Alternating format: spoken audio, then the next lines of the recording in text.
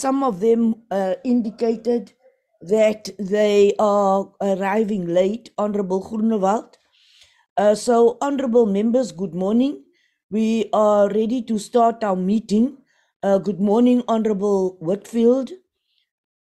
Honorable Whitfield, good morning. It was good seeing you yesterday. Morning, Honorable Molekwa. I'm not going to greet the colonels by name. Honorable Peacock, it was good seeing you. Honorable Shembeni, what happened to Honorable Moss? I saw in the house yesterday. It was very good seeing her in the house. Our whip, good morning. Honorable Tablanche, very good seeing you in the house. You and Whitfield. Good morning, Chairperson. Good morning. Very good seeing you in the house. Good debate. Thank you, Honorable Tablanche. Honorable members, we are ready to start. As I said, the meeting is now in session. Chairperson. Yes, I'm. Was it not good? Was it not good to see me yesterday in the house? Honorable Meshu, you. How could I not say you? I apologize. I should say you're looking younger and younger in Parliament. I hardly recognize you. Thank you. Apology accepted, Chairperson. Thank you so much. It was good to see you also. Honorable Meshu, I was very happy to see you. Honorable Shaky Mum will also be catching a flight shortly, so we may lose all our quorums. Honorable Meshu, thank you very much for your good advice. I always appreciate it and listen very carefully to all the members in our committee. And I do listen. You would see that when you make certain comments, I do respond.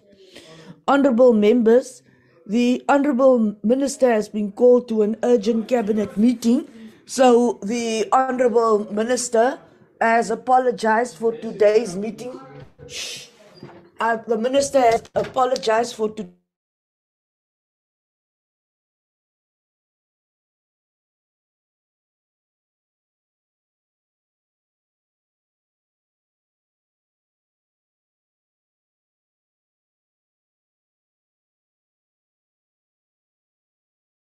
not to be in the meeting today. We've accepted his apology. He has sent a number, Major General Rabi. There's a team a senior team. The Deputy Minister will indicate who will be here. Welcome, Honorable Deputy Minister, Honorable Whip, and all the staff from SAPS and the Civilian Secretariat. We welcome the Acting Director of the Civilian Secretariat. We are ready to start.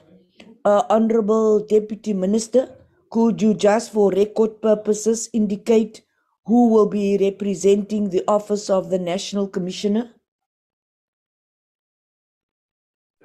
Thank you, Chair, and good morning to members. I will allow General Mutala to indicate who is with him in the platform through you, Chair. Thank you very much. So General Matlala is representing the National Commissioner today. DM? Honorable Hello. DM? He's representing NESCOM. Yes, unless if there is another senior officer besides him, but I was informed that he will be here. General Matlala, you may indicate who's representing the NESCOM. Honorable Tablanche, I have noted your hand. General Matlala. Thank you very much, Honorable Chairperson and Honorable members and Honorable DM. From the SAPS side, I'm with General Rabi, the head of strategic, and also General Matonsi, the component head for social crime prevention, and then General Pinar from component proactive policing. I've seen also Brigadier Van der Waal from Division Legal Services, and also General Peters from corporate communication. And then we also have Colonel Stein who is our parliamentary liaison officer. I submit, Honorable Chair. And Chair, from the side of the Civilian Secretariat, they are led by the Acting Secretary, Mr. Amaru. Welcome, Acting Secretary, Mr. Amaro. Thank you very much for those introductions. For record purposes, it will be captured. Honorable Tablanche. Chairperson, thank you. No, I just want to inform you that, where I am at the moment, here, it's the power crisis is just going to be for the whole period of our meeting. But I am online. I don't foresee a problem, but I just want to, inform you in advance if there's something, you will know that I haven't just, deserted, challenged it with the power. Thank you. Honorable members, we all have some kind of load shedding at some time or the other. So we know that we'll fill in for one another. The Honorable Whip will also assist me when I have load shedding. I do try to go on to and log onto my phone. So we do then try and assist one another. Could we please assist one another again and be patient? There isn't a single person who is pleased with the current situation, and it certainly makes our work very difficult. As I said, I do try my mobile hotspot, but sometimes even that fails me. Honorable Meshu and then Honorable Shembeni. Chairperson, I'm currently using my phone because I have load shedding and I'm not sure how long the battery will last. So I'll extend my apology if I'm cut off because of load shedding. Thank you. Accepted, Honorable Meshu. As I said, we understand the situation. It's not an ideal situation for us to do online meetings. Honorable Shembeni. Yes, thank you, Chair. Good morning to the DM and everybody. I've got the very same problem, load shedding where I am. So if anything happens, I've already reported to Mobile.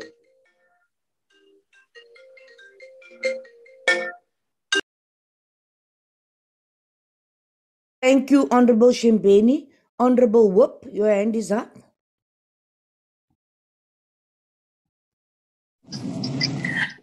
Thanks, Chair. I'm just throwing in an idea as to, because it seems we're going to live with this load shedding for quite some time. Can we consider, I'm not saying we must take a decision now, but can we consider physical settings of our committee meetings, if it's possible? Just throwing it as an idea. Honorable Siabi, it is exactly my sentiments.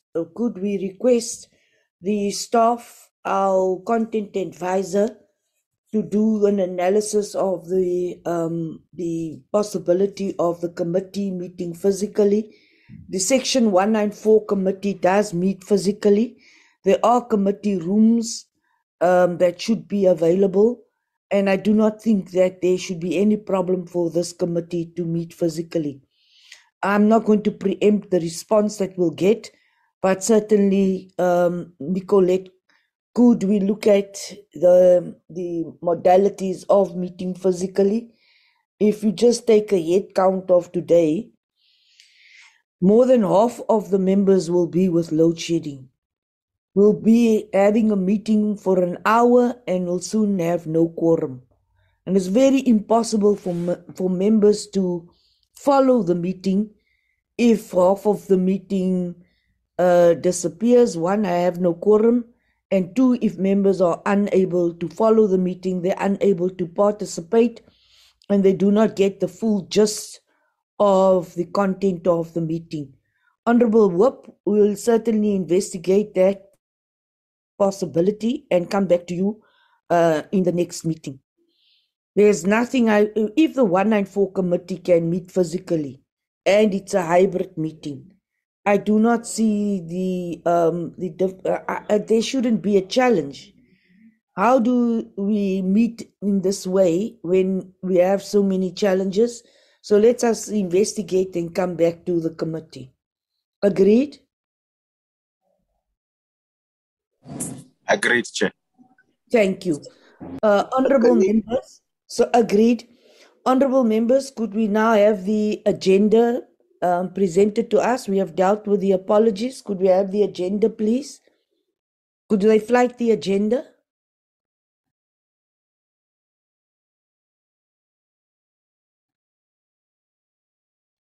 We are going to take the further responses by the department on the public submissions. I've asked that the Civilian Secretariat brings us the legislative schedule for the remainder of the 6th Parliament, and then we have to reconsider the addendum of the SAPS APP. Honourable members, do we have a proposal for the adoption of the agenda?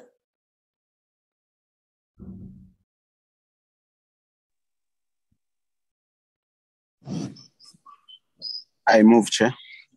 The Honourable Whip moves for the adoption of the agenda. Do I have a seconder? Seconded, sir, Chairperson. Thank you very much, Honourable Meshu. Do we have the adoption, the acceptance of the apologies? You propose acceptance of the apologies. Oh, Honourable Marekwa also apologized. Do we have any further apologies? Pabawa? Good morning, Chair. I don't have any further apologies. Thank you very much. The apologies are accepted.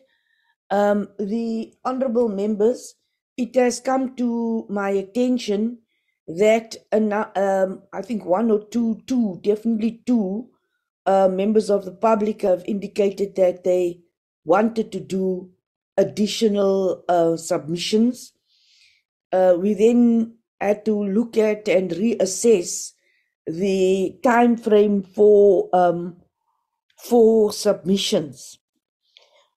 We had a conversation with our legal advisor regarding the publication of the bill for an extended period or an additional period. We are definitely going to have a struggle to motivate for the publication.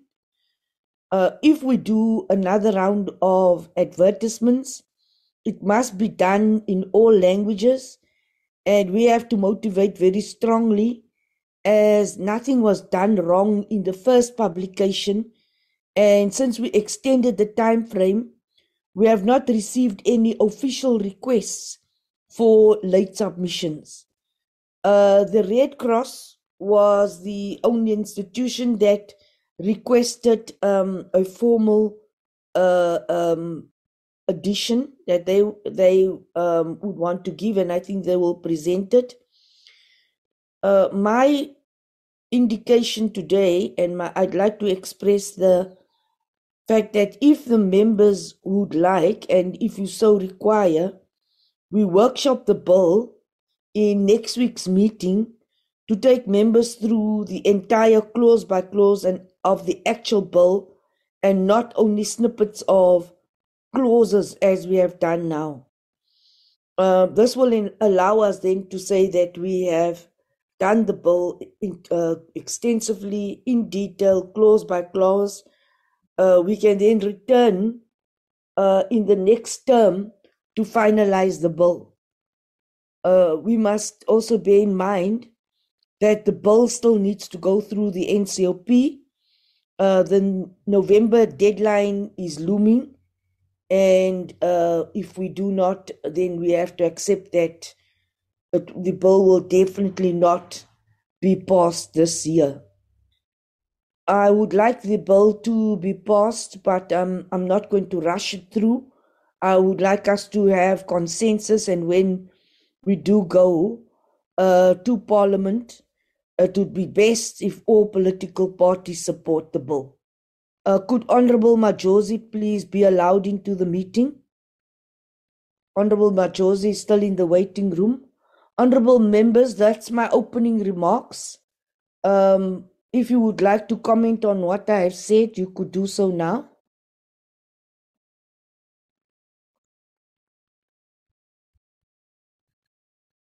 Honorable members, if you have any comments, Honorable Siabi, your hand is up.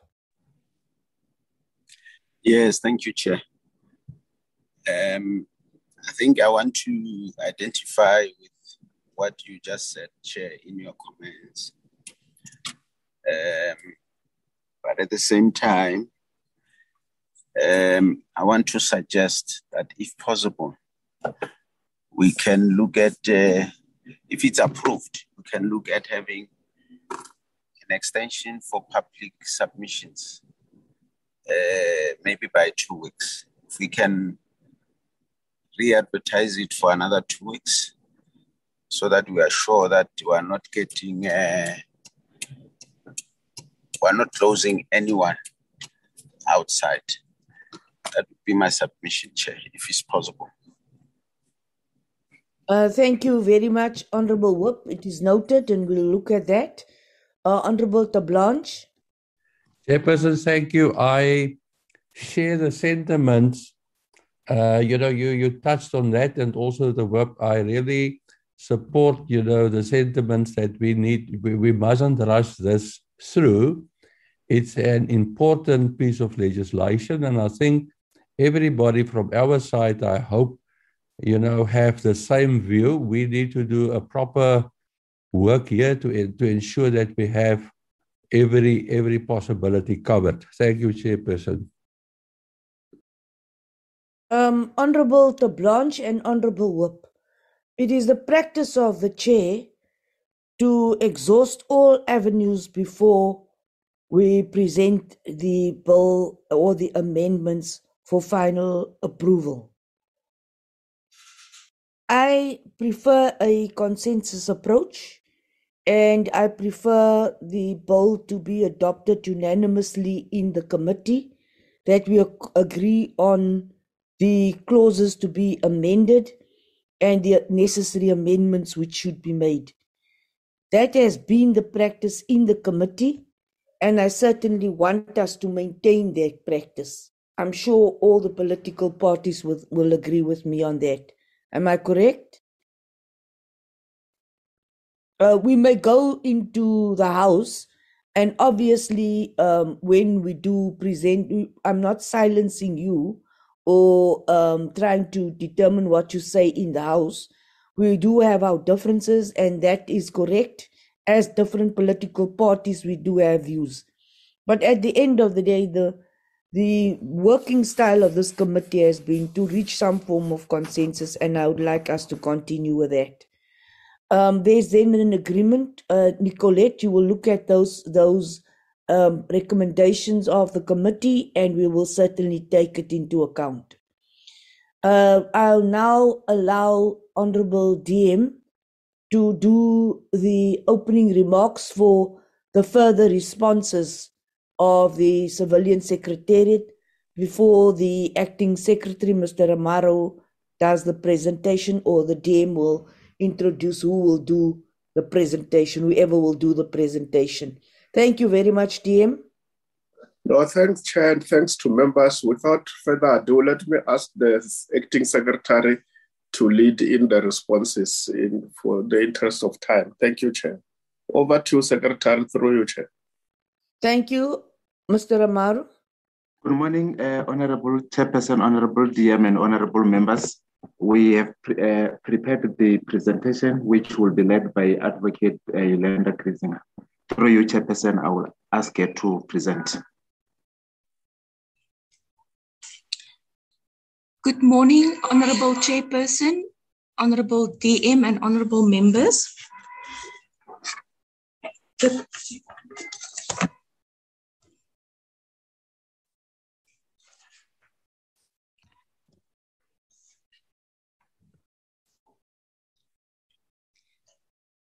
Chairperson and honorable members, the committee will remember that on the 14th of September last week, the department provided the committee with responses to the public submissions on the Poktatara bill. The International Committee of the Red Cross then, after the meeting on both the 14th and the 15th of September respectively, submitted additional motivation for the retention or the amendment of Section 1.4 of the Principal Act, as well as a humanitarian exemption clause. Next slide, please. The purpose today is for the department to provide additional responses to the additional submissions by the ICRC. Chair, I just thought today I'll recap on what Section 1.4 in the Principal Act actually says. And Chairperson, will you allow me to just read the relevant section, or will the members take note of it on slide 4?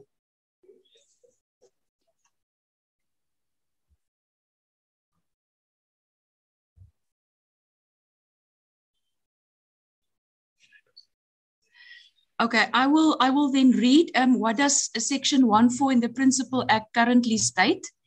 It states, notwithstanding any provision of this Act or any other law, any act committed during a struggle waged by peoples, including any action during an armed struggle, in the exercise or furtherance of their legitimate right to national liberation, self-determination and independence against colonialism or occupation or aggression or domination by alien or foreign forces in accordance with the principles of international law, especially international humanitarian law, including the purposes and principles of the Charter of the United Nations and the Declaration on Principles of International Law concerning friendly relations and cooperation amongst states in accordance with the said charter, shall not for any reason, including for purposes of prosecution or extradition, be considered as a terrorist activity as defined in subsection 1. Next slide, please. Now, the Poktatara Bill seeks to delete subsection 1.4. And the reasons that we have previously given for this, I'll also recap on those. First of all, the Geneva Conventions on 12 August 1949 and Additional Protocol 1 relating to the protection of victims of international armed conflicts and Additional Protocol 2 relating to the protection of victims of non-international armed conflicts were adopted at Geneva. It was signed by the Republic, ratified by the Republic in 1995 and incorporated in our South African law by means of the implementation of the Geneva Conventions Act in 2012. Next slide, please. Now, these two additional protocols apply, amongst others, to armed conflicts in which peoples are fighting against colonial domination and alien occupation and against racist regimes in the exercise of their right of self-determination.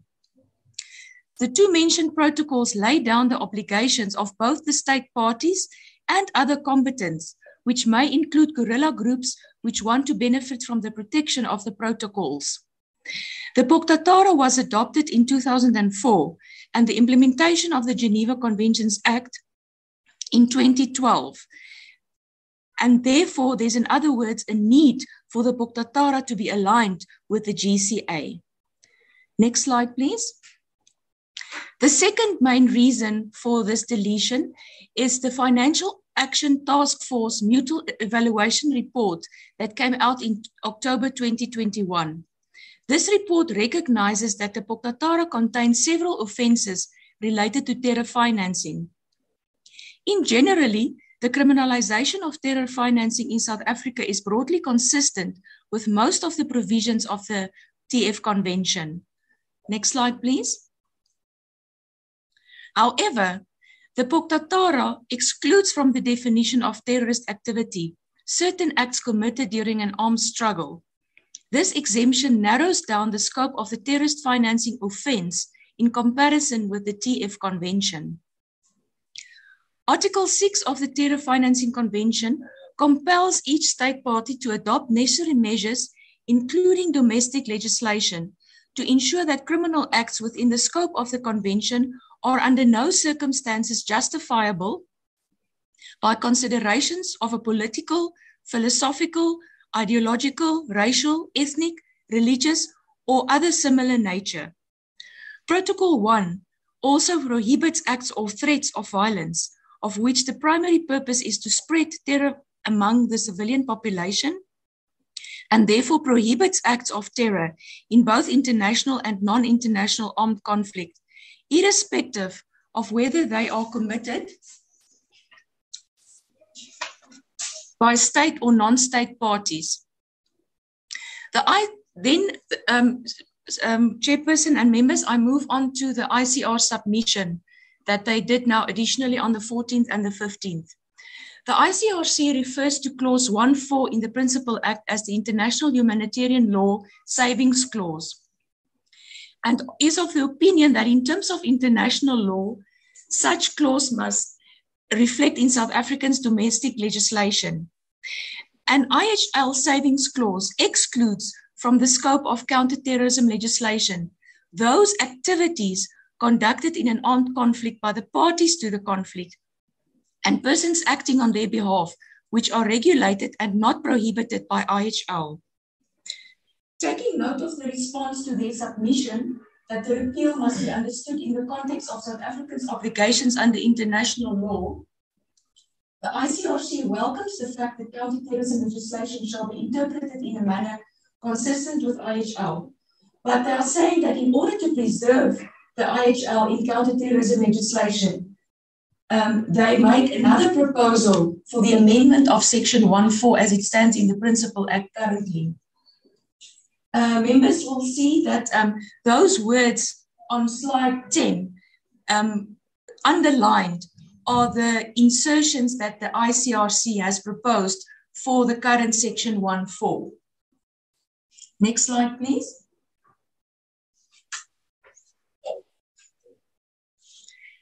The ICRC submits that the proposed amendment to Section 1.4 will make it more clearer in that South African IHL only covers actions in connection with IHL committed by movements waged by peoples in wartime, and that in peacetime, all actions of such movements can be considered as terrorist activities. They are saying that there can be no challenge of the legality of IHL savings clause, especially because signatories to the United Nations instruments have ratified the inclusion of such clauses in their domestic legislation. In response to that, Honourable Chair and Honourable Members, we are saying that the wording suggested by the ICRC to amend Section 1.4 to make it less ambiguous, we have looked at that, and it seems essentially similar to the content of the current wording of Section 1.4. Secondly, the deletion of Section 1.4 was a recommendation in the mutual assessment report of the Financial Action Task Force. And although the FATF assessment team considered the view that the clause did not constitute a limitation on the ambit of the crime of terrorism as it's derived from the Geneva Conventions, it in fact narrows down the scope of the terrorist financing offence in Section 4 in comparison to the requirement of Article 2 of the TF Convention. The FATF considered this as a very major factor in their assessment of the recommendation on the criminalization of the terrorist financing.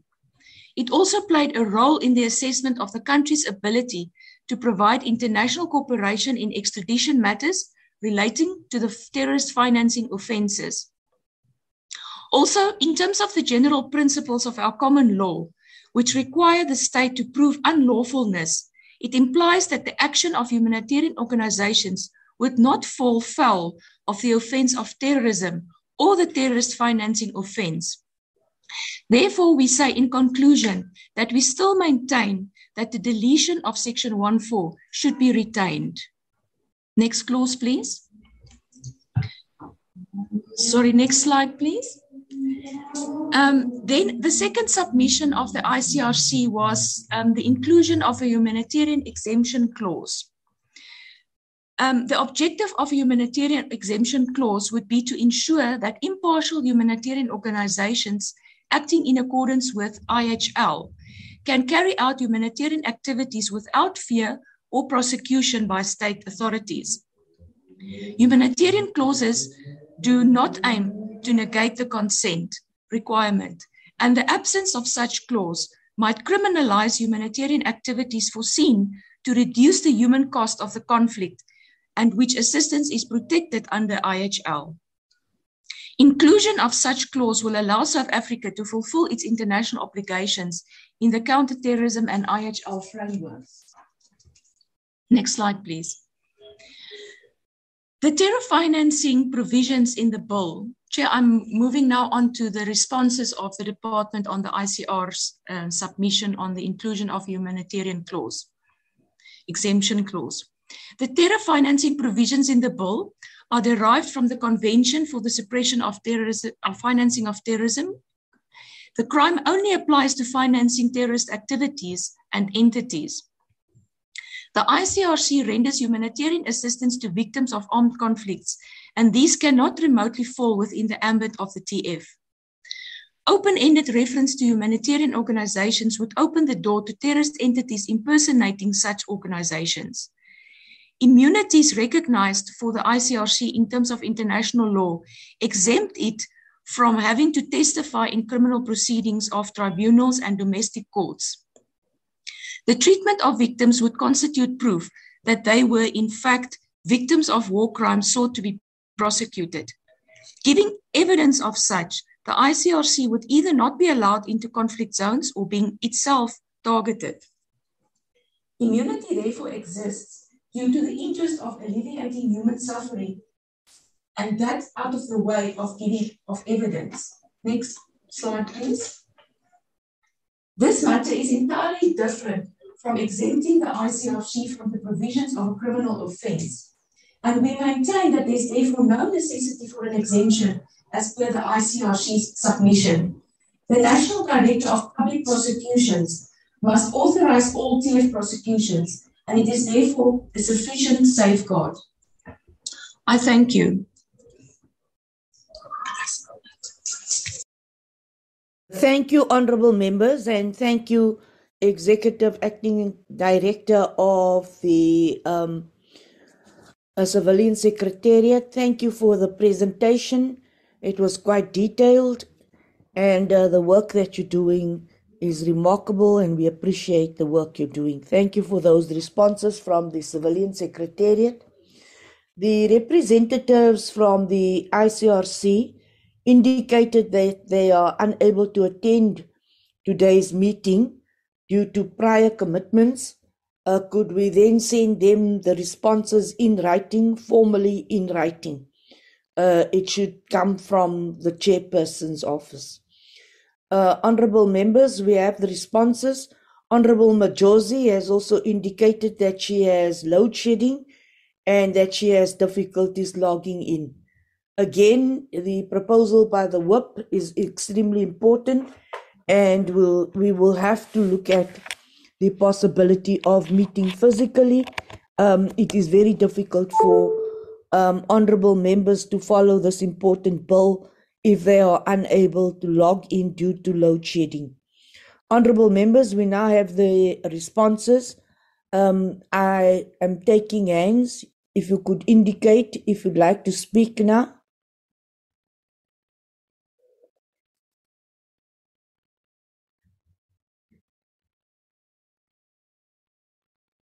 Honourable members, I've noted Honourable Meshu.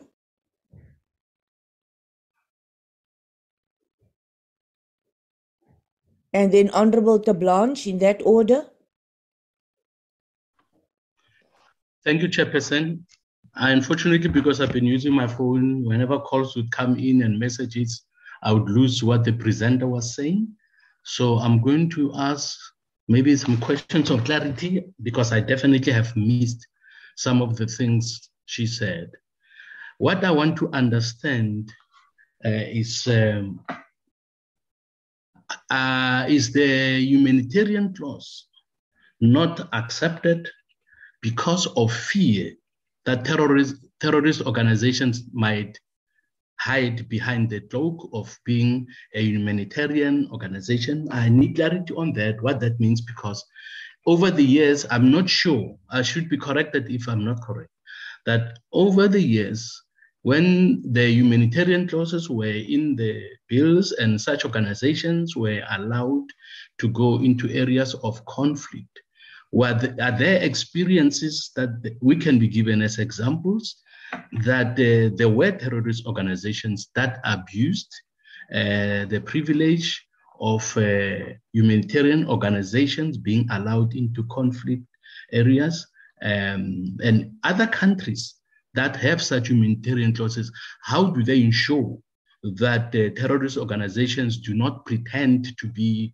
some do not pretend to be terrorist organizations and go into areas of conflict and cause confusion or cause havoc and so on. So I want to know from those who still have such clauses, how do they ensure that that terrorist organizations do not abuse the privilege that's given to humanitarian clauses in order to save lives? Thank you, Chairperson.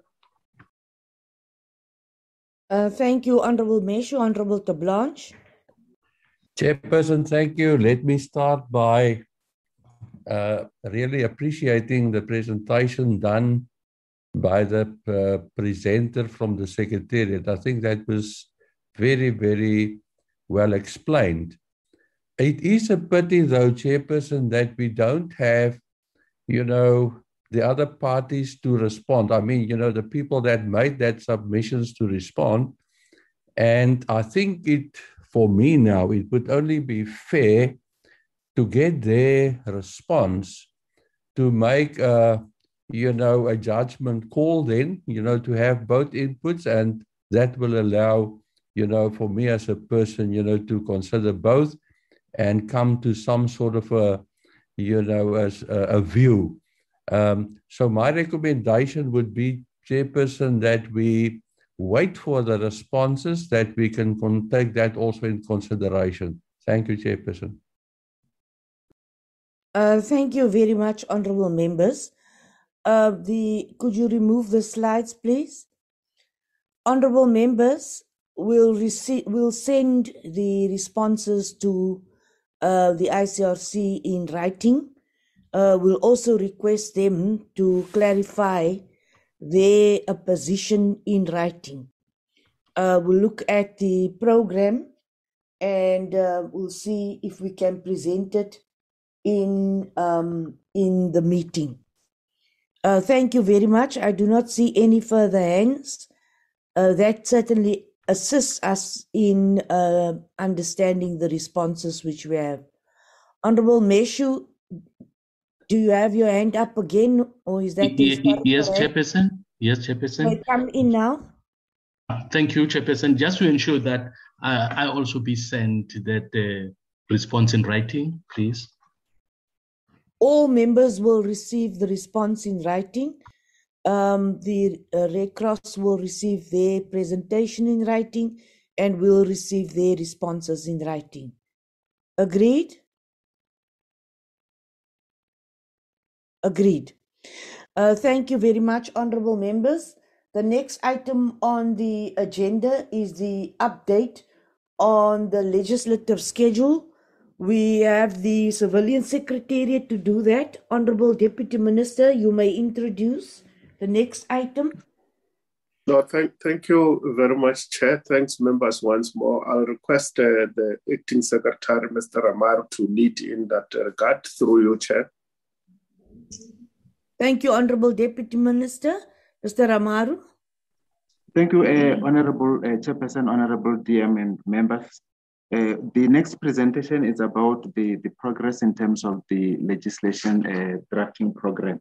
So the approach that we have taken here is we first indicate where we are currently and then where we plan to go going forward. So Advocate John Bell will lead in terms of the presentation through you, Chairperson. Chairperson, my sincere apology. Yes, Honorable Meshu. My questions were not answered. May they answer them before we go ahead, please? Honorable Meshu, do you want the responses now or would you like it later? It appears that you would like the responses now. Yeah, that would help. That would really help. Honorable, before we do the legislative program, do you have the responses for Honorable Meshu, please?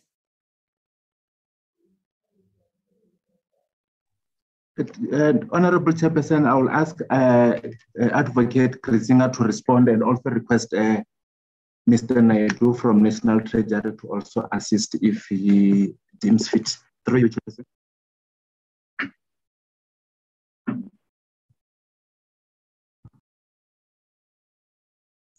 You may.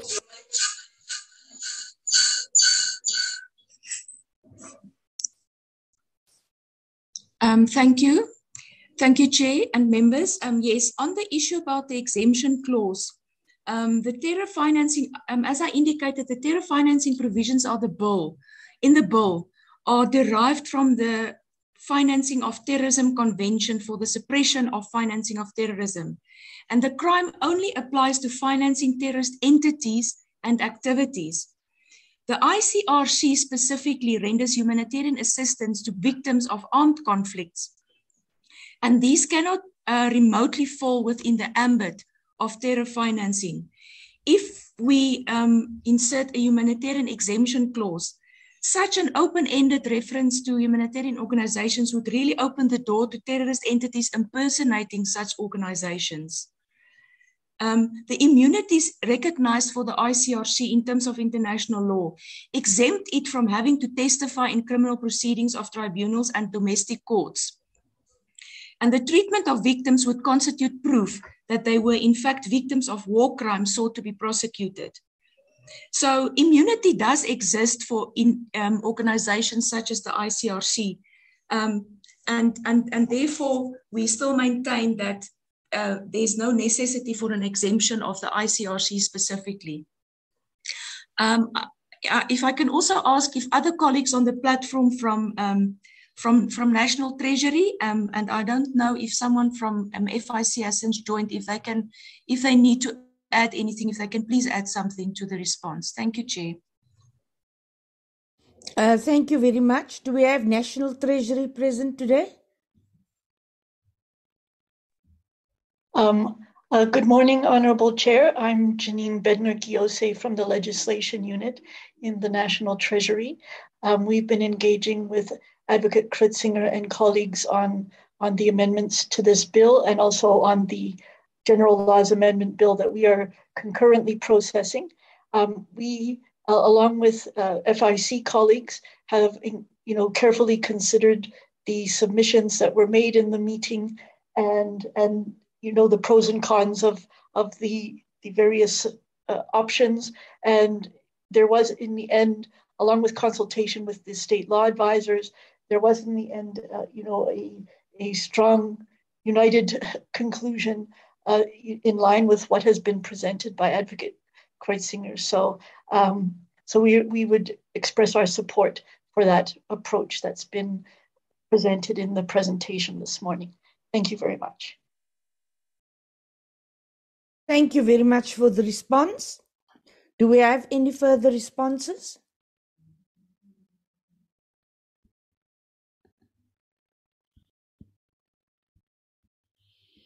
Honorable Meshu.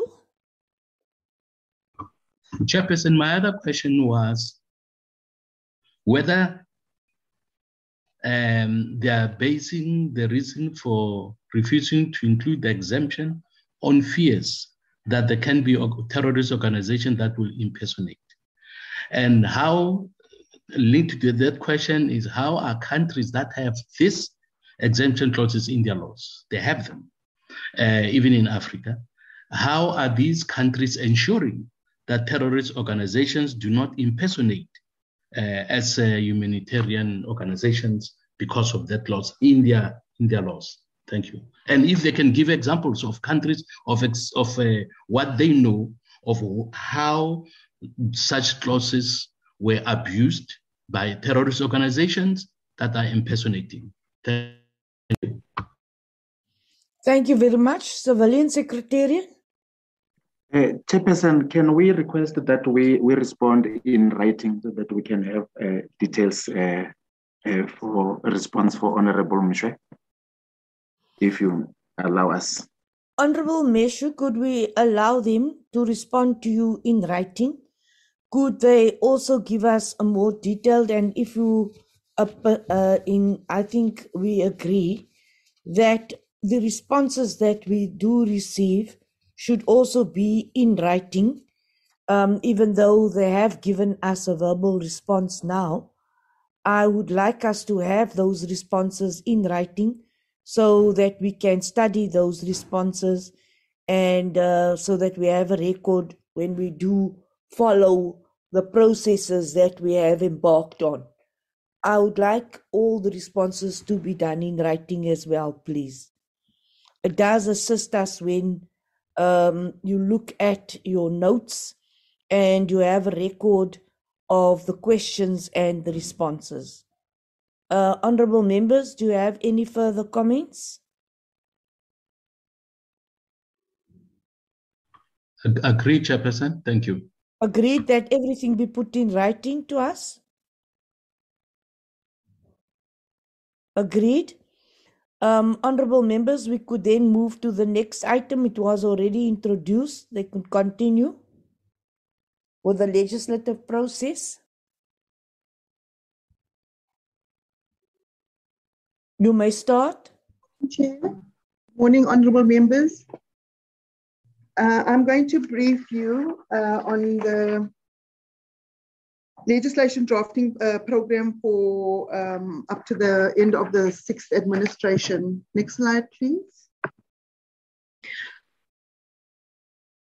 So the purpose for the presentation, Chair, is to provide the Portfolio Committee with a briefing on the legislative schedule for the remainder of the 6th administration. I'm on slide 3. I'm going to start, Chair, with the SAPS Amendment Bill first. The SAPS Amendment Bill that was published for public comment on the 20th of October 2020 was for a period of 4 weeks, and it, among other, proposes to instill professionalism, incorporated the recommendations of the report from the panel of experts, as well as provides that the function related to community policing forum structures be transferred from SAPS to the provincial CSPS and the MECs. The published bill was consulted in an awareness campaign in all 9 provinces. Still on slide 3, please. The published bill will also provides for stipends in respect of members of the CPF structures. But following the public participation process of the bill, there were consultations that were convened by National Treasury and SAPS, and it became clear that in the present financial situation in the country, it would not be possible to provide stipends for members of the CPF structures. Slide 4, please. Chair, as a result, the proposal in the bill that stipends will be paid had to be revisited. The issue of funding of CPF structures has been a stumbling block since July 2021, and this prevented the SAPS bill from being further processed through the JCPS cluster for Cabinet's approval for introduction.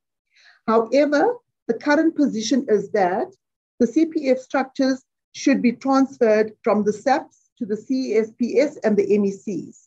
And the CSPS and the SAPS are jointly working together to arrive at an appropriate funding model for the CPF structures. Slide 5, please.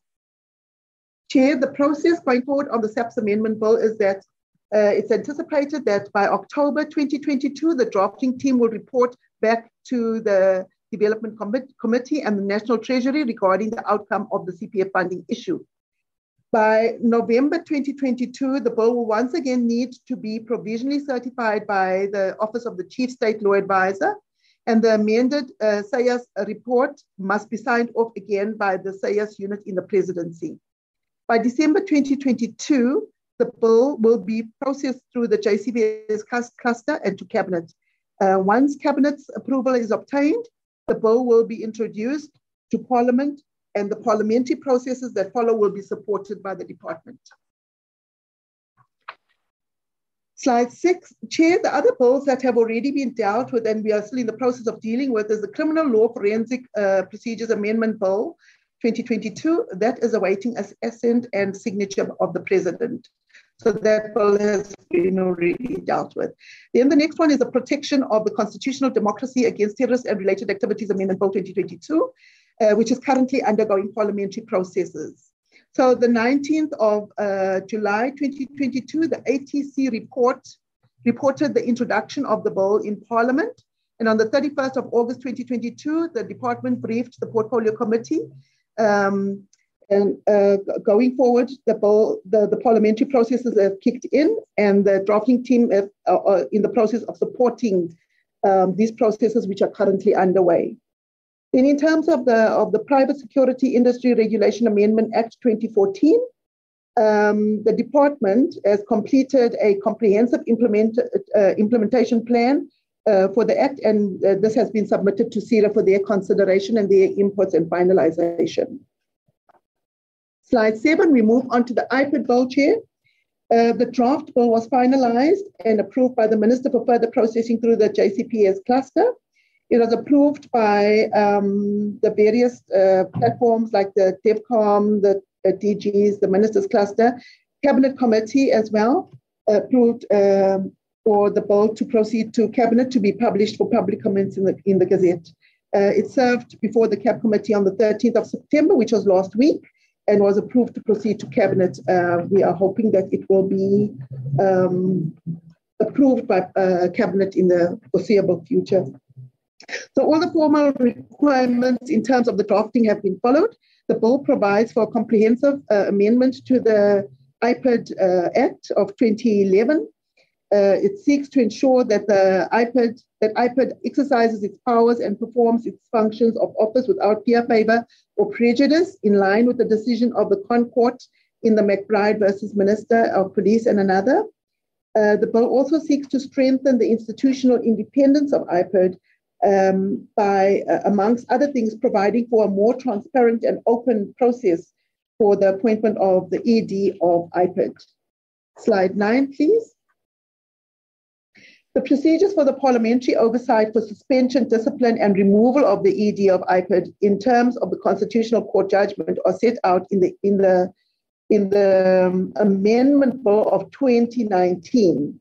So, Chair, there was no need for any further amendments in this relatively new Amendment Act. The bill seeks to strengthen the reporting requirements concerning the implementation of the disciplinary recommendations of IPID, and it is submitted that the amendments to the Act are necessary for strengthening certain provisions of the Act and for promoting professionalism and discipline within the police service. Chair, in terms of, on slide 10, in terms of the process going forward, the bill will serve before Cabinet at its next sitting. The department is in the process of procuring quotes from government printing works to publish for comments, and it will be published for a period of at least 4 weeks. All comments will be considered and, where necessary, incorporated into the bill for further consideration by the JCPS cluster, with the goal of obtaining approval for introduction of the bill in Parliament. And this, Chair, can take place before the end of this year. We go on to slide 11, Chair. We now come to the Second-Hand Goods Amendment Bill. Chair, during the implementation of this Act, the Second-Hand Goods Act of 2009, there were certain shortcomings and lacunas that were identified. The proposals in the amendment seek to remedy these gaps. These mainly relate to definitions, record keeping, search and seizure warrants, as well as offences, and this is where amendments have been affected. The bill also seeks to strengthen the legislative framework for the regulation of business dealers in second-hand goods and pawn brokers, in order to ensure that the dealers are regulated more efficiently, and also to limit the market for stolen goods. It seeks also to introduce a system of admin fines, which will assist in the monitoring and combating of minor offences, and also relieve the burden on the criminal justice system, especially in our courts. On slide 12, Chair, I deal with the process of going forward with this bill. So during the third quarter of 2022-2023, we will seek the Minister's approval to conduct stakeholder consultations on the draft bill, and for submitting the draft bill to the various platforms within the JCPS cluster to seek approval from Cabinet to publish for comments. During the first quarter of 2023-2024, we will conduct consultations with the stakeholders on the draft bill and the revision thereof, based on the outcomes of these consultations. So the bill will be revised during that period. The second quarter of 2023-2024, the revised draft bill will once again be processed through the JCPS cluster for approval. And during the third quarter of 2023-2024, the final draft bill will be submitted to Cabinet through the Minister for approval for its introduction in Parliament. When we move on to slide 13, Chair, here I will deal with the Stock Theft Amendment Bill. Chair, this bill seeks to repeal the Stock Theft Act of 1959. The amendment bill provides for the establishment of regulatory framework to regulate the possession of livestock, to control the theft thereof and its products within and through the borders of the Republic of South Africa, and to combat crimes related to the possession and the theft of animals and animal products. The effective system for the theft of animals requires strong legislation to regulate it, Chair, and the Department of Agriculture is currently developing a livestock identification and traceability system bill, and the department is, the drafting team is in consultation with this department and to ensure that there's synergy among these two pieces of legislation. So the process going forward on slide 14, in terms of the Stock Theft Amendment Bill, the third and fourth quarters, 2022-2023, that is still within this time period. The draft bill will be consulted through the JCPS cluster for support and Cabinet's approval for publication in the Gazette for public comments. The first and second quarters of 2023-2024, the bill will be published in the Gazette. An analysis and consideration and incorporation of the comments received on the draft bill will be considered.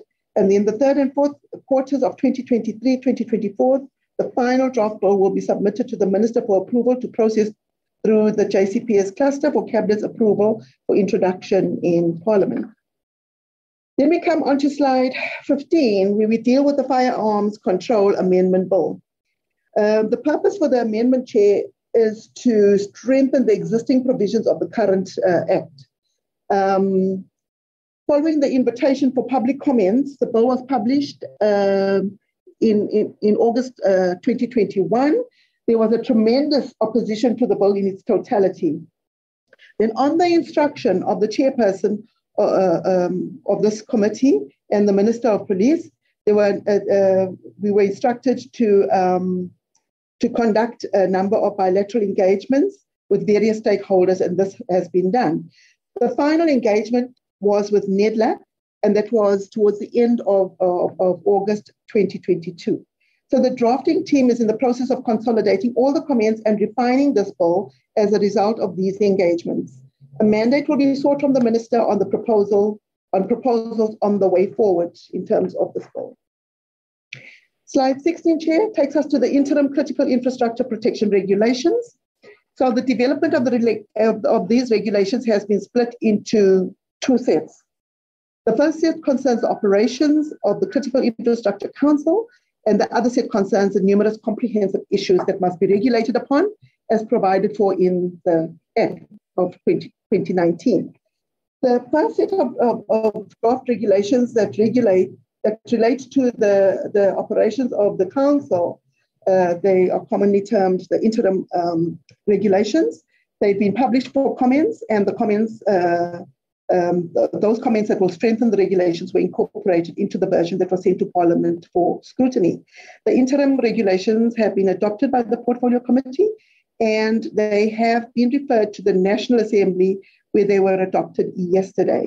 And thereafter, they will go to the Select Committee on Security for Justice for concurrence. Chair, this brings me to the conclusion of this presentation. Thank you. Thank you very much for the presentation. However, I'd like to say that this does not print a very good picture.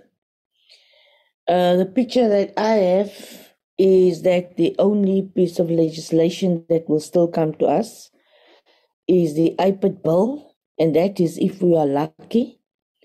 The SAPS amendment bill, my assessment is, will not come to the committee soon.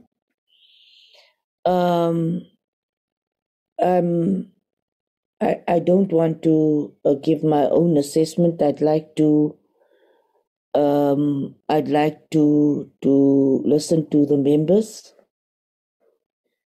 My understanding is that if the SAPS bill is tabled, it will lapse because it is a comprehensive bill and will have to go to all provinces for public hearings. I do not want to say I'm dismayed, but this is rather disappointing. I noted the hand of Honourable Whitfield. Thank you very much, Chairperson. Chairperson, I just have one comment and then one question. The comment is that I think that it would just be more realistic, I suppose, as you've already indicated, to factor in other issues or elements in the timeline for processing this legislation, in particular the fact that we have a national election in 2024 and Parliament's program is likely to be disrupted by the run-up to that campaign. So we don't really have the next 2 years. We've probably got, accumulatively, probably got a year in which to finalise any legislation if we're to avoid it lapsing in the 6th Parliament. The question that I have, Chair, is I'm greatly appreciative of the fact that the IPID bill appears to be moving speedily and should be with the committee before the end of the year. As you know, I have drafted a private member's bill and I didn't want to have to go that route. It would have been a duplication, waste of our time. Chair? Honourable Whitfield, I missed you. You were breaking up or I couldn't hear. My apologies. Your last sentence, could you repeat? Yeah. My last comment was really about... You're still breaking up? Well, then I apologise, Chair. I'm not sure why. I've got strong signal.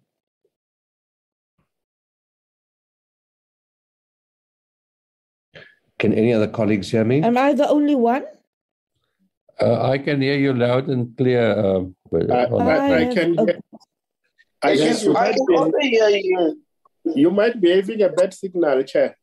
Yes. I think the chairperson's one. My apologies, it's then on my side. Honourable Whitfield, I'm sorry, could you just assist me with your last sentence? Let me just say that I'm very excited about the IPID bill and that I had drafted a private member's bill, but hopefully that we don't need to bring that to the committee and we can simply amend what comes before us. The one comment or question that I have for Advocate Bell is I didn't see any reference in the notes on the IPID bill referring to the inclusion of law enforcement, that law enforcement in municipalities would need to report or be held accountable to IPID in the same manner as Metro Police and SAPS. This is a point that the Minister of Police has repeatedly made and one which we absolutely support. And so I find it strange that it's not there. But if it arrives without it, perhaps the committee would then have an opportunity to include it. Thank you, Chair. Thank you very much, Honourable Whitfield. I could hear you now and I appreciate your comments. Honourable Whip, Honourable Siabi. Thank you, Chair. And let me also welcome the presentations on the timeframes.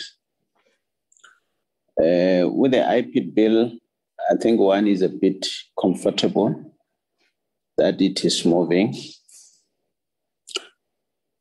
With the SAPS bill, like other honorables have said, one is more concerned. I just want to check whether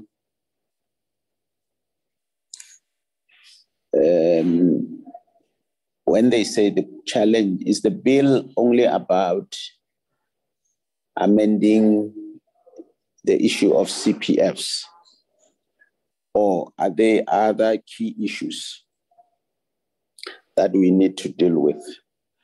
Or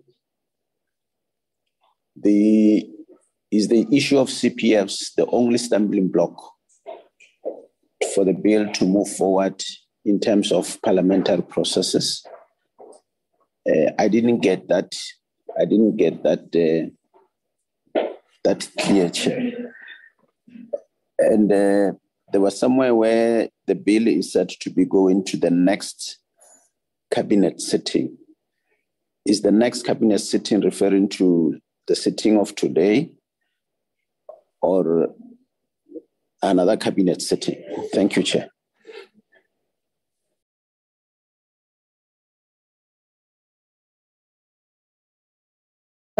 Thank you, Honorable Whip. Honorable Whip, my network is failing me. Could you just assist me? A civilian secretariat, you can respond. I'm trying to get a better network.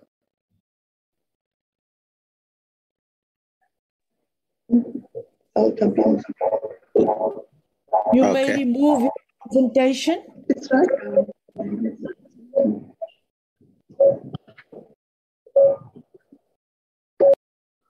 Thanks, Honorable Chairperson.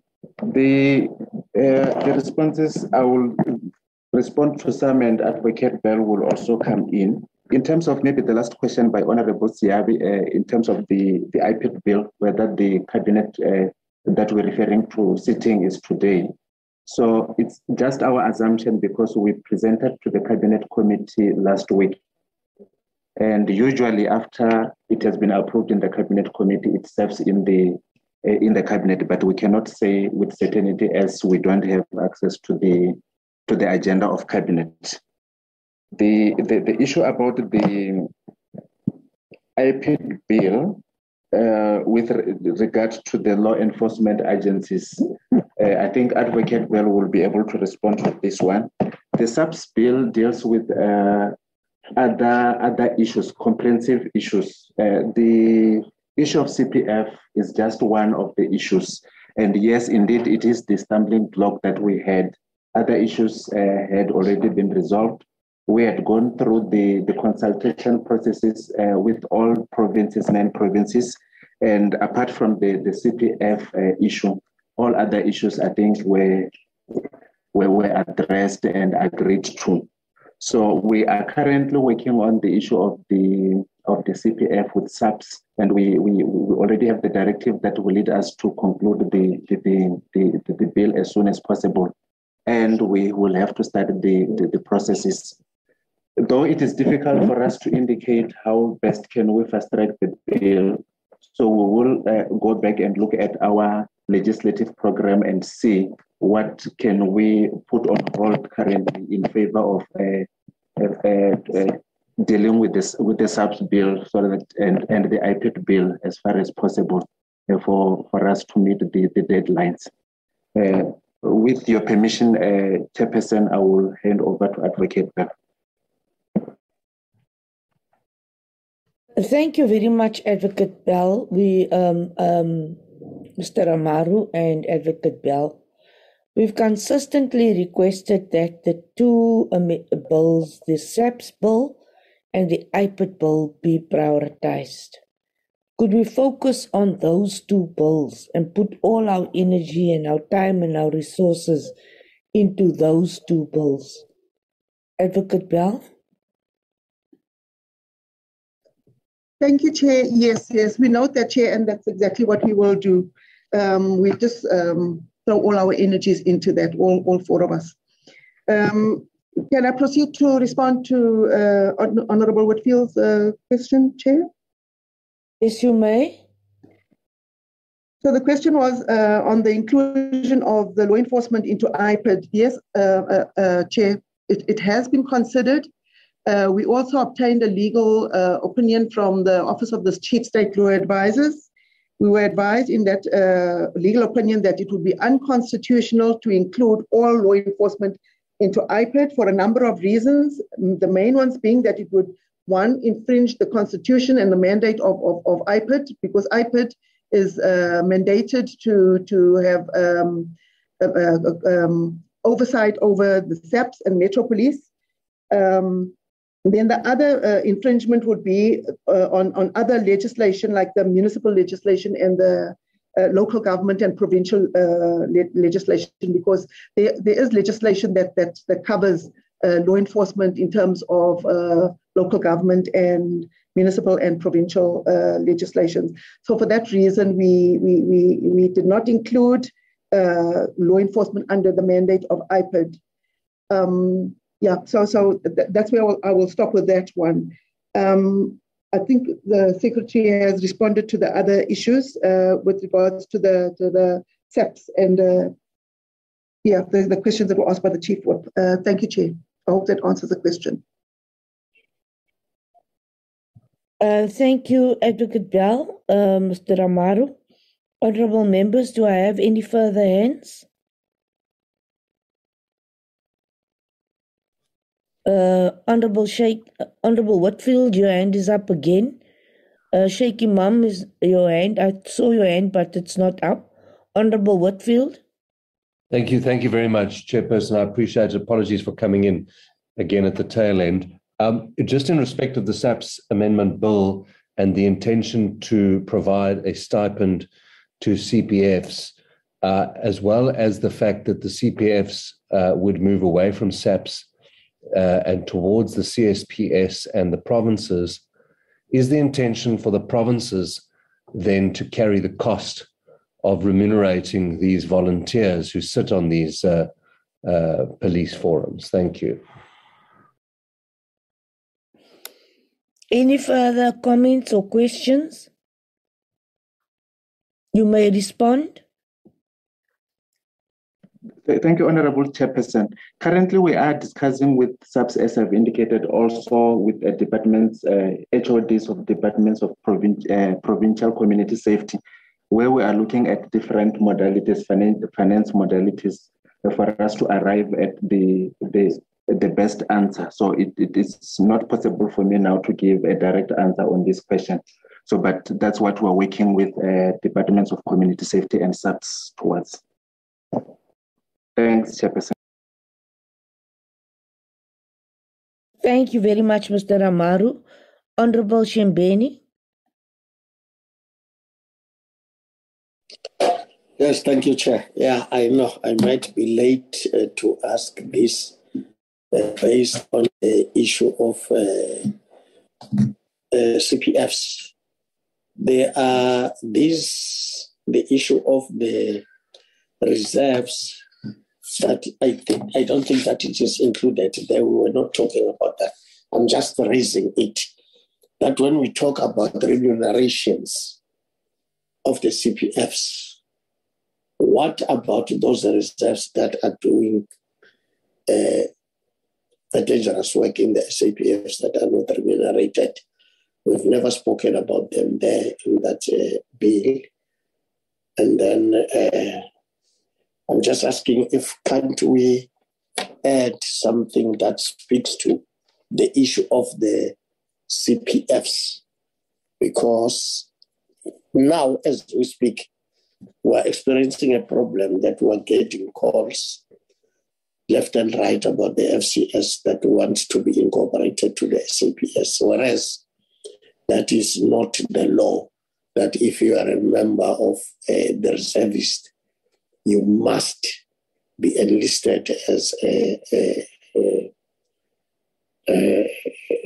member of the SAPS, a full member of the SAPS. Now, I'm just thinking that if there can be something that talks about them and the remunerations, that can help a lot so that we don't have people queuing to say that they must be enlisted to the SAPS, because as we speak, they are organizing themselves that they want to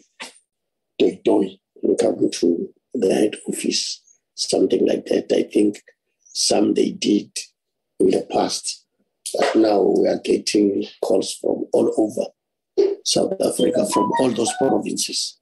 It's just my input, Chairperson. Thank you very much. Thank you very much. Civilian Secretariat, could you respond, please? Honorable Chairperson, currently, as the bill stands, it doesn't have anything on the reservists. But if you allow, Chairperson, maybe I will request our colleagues from SAPS, General Mutlala, maybe to assist in this regard. General Mutlala?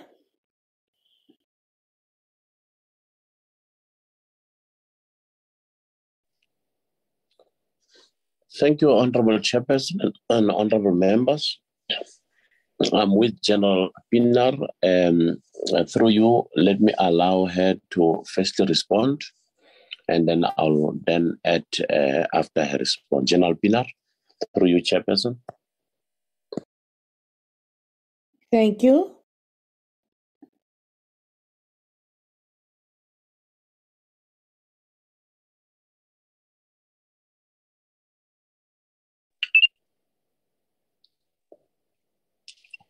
General Pinar, can you respond?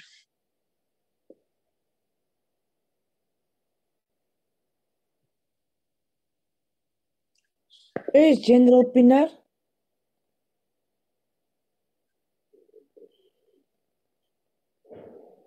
General Mutlala, I don't think we have General Pinar. Could we have someone else to assist us? If you do have. Maybe then I can help with the response. Currently, as it stands, Honorable Chairperson and honorable members, there is an allocated budget for the remuneration of reservists when they are called out for special events. For example, one of the example is during when we have either local government elections or national and provincial elections, or for any other special event that might be declared as a special event by the National Commissioner. That's currently as it stands, according to our directives, Honorable Chairperson and honorable members. Honorable members, I think this is a matter that has to be dealt with more extensively. It is a concern. It has been raised with all the members, and certainly the members have raised it with me. Could we please request SAPS and the Civilian Secretariat to look at this more extensively? DM, could you facilitate this, please? Honorable DM. Yes, no, we take note, Chair, of your comment. We will do that. Thank you, Honorable DM. Honorable members, do you have any further comments or questions? Honorable Shembeni, is this a historical hand or a new hand?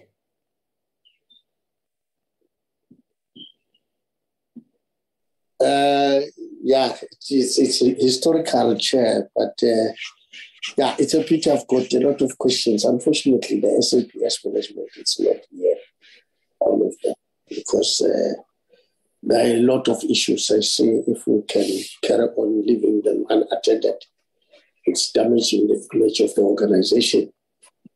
There are a lot of questions that have been not answered. At the present moment, we've got a question whereby I would like to have the provincial commissioners around so that I can ask this question with the minister being here and his management about these allegations of corruptions that involves the senior management and nothing is being done. And then we're keeping quiet as if everything's normal. We can't. This thing has got to stop as soon as possible. We can't work like this.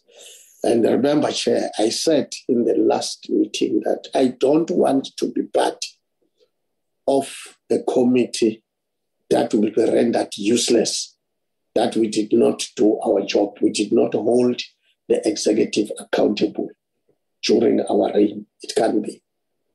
Something must be done. We're not just voting cows here. We are here to work, and people must do their part. And yeah, that's my comment. I would need that we get to the bottom of these things, that there is corruption in the bomb box, Investigation has been done. A report was sent to the national. Somebody sitting on top of the report, because now this includes friendships, and that the one that it's supposed to be dealt with might be knowing something against the one who must deal with. So this is a lot of stories. We must have the commissioner here, have the provincial commissioners and the senior management. I want to ask this question. I want answers right here. And the protection disclosure of the suspended Deputy National Commissioner. We did not get any responses, and the time is not, it's totally against us. From the minister, he said he was responding in writing. And remember, we said we wanted to ask questions here in the portfolio meeting.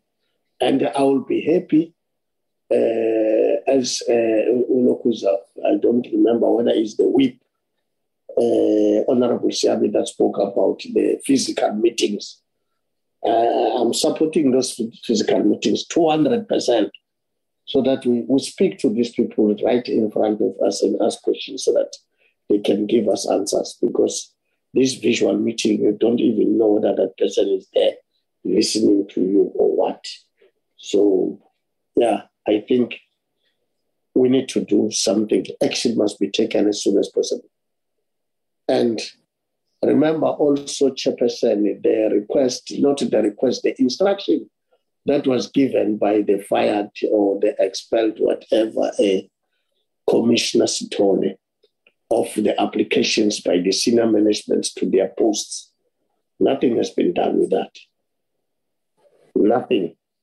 We kept quiet, and people are occupying posts there without qualifications. It can't be correct.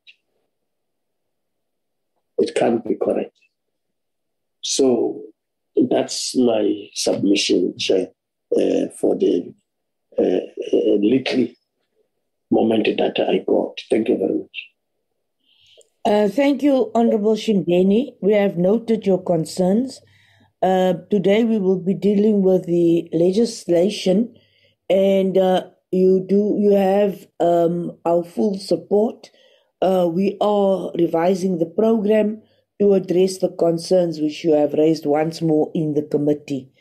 Honorable Majosi.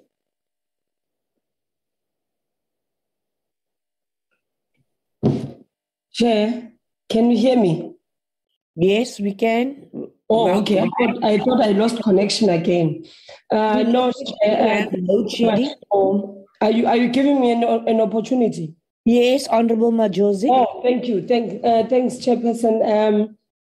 Let me greet honorable members and subs department. And maybe to echo members who have spoken before, that there are many issues that we need to deal with.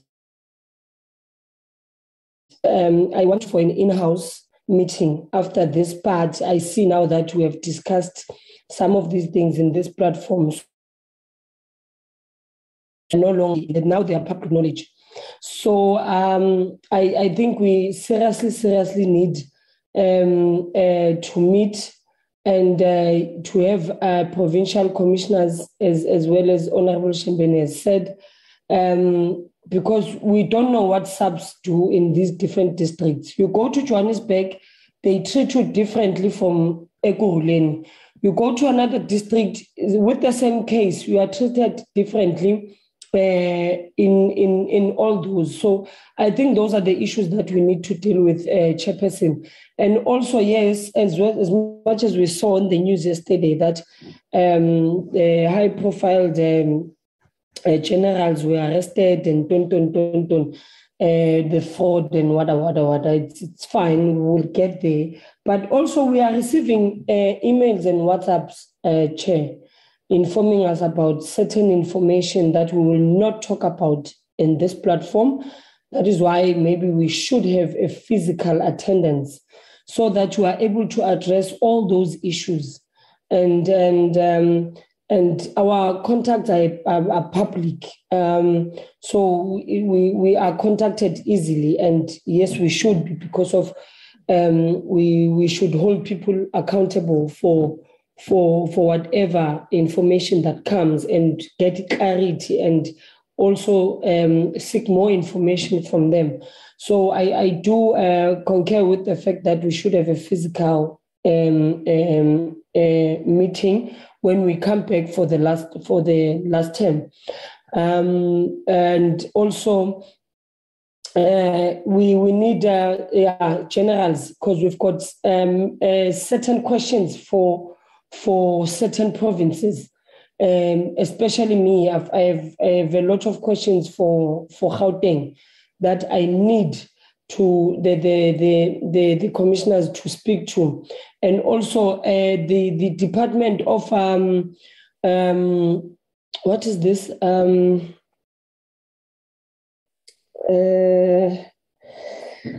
Okay, yeah, I'll remember it. It's fine. If I do remember it, I'll write on the chat box.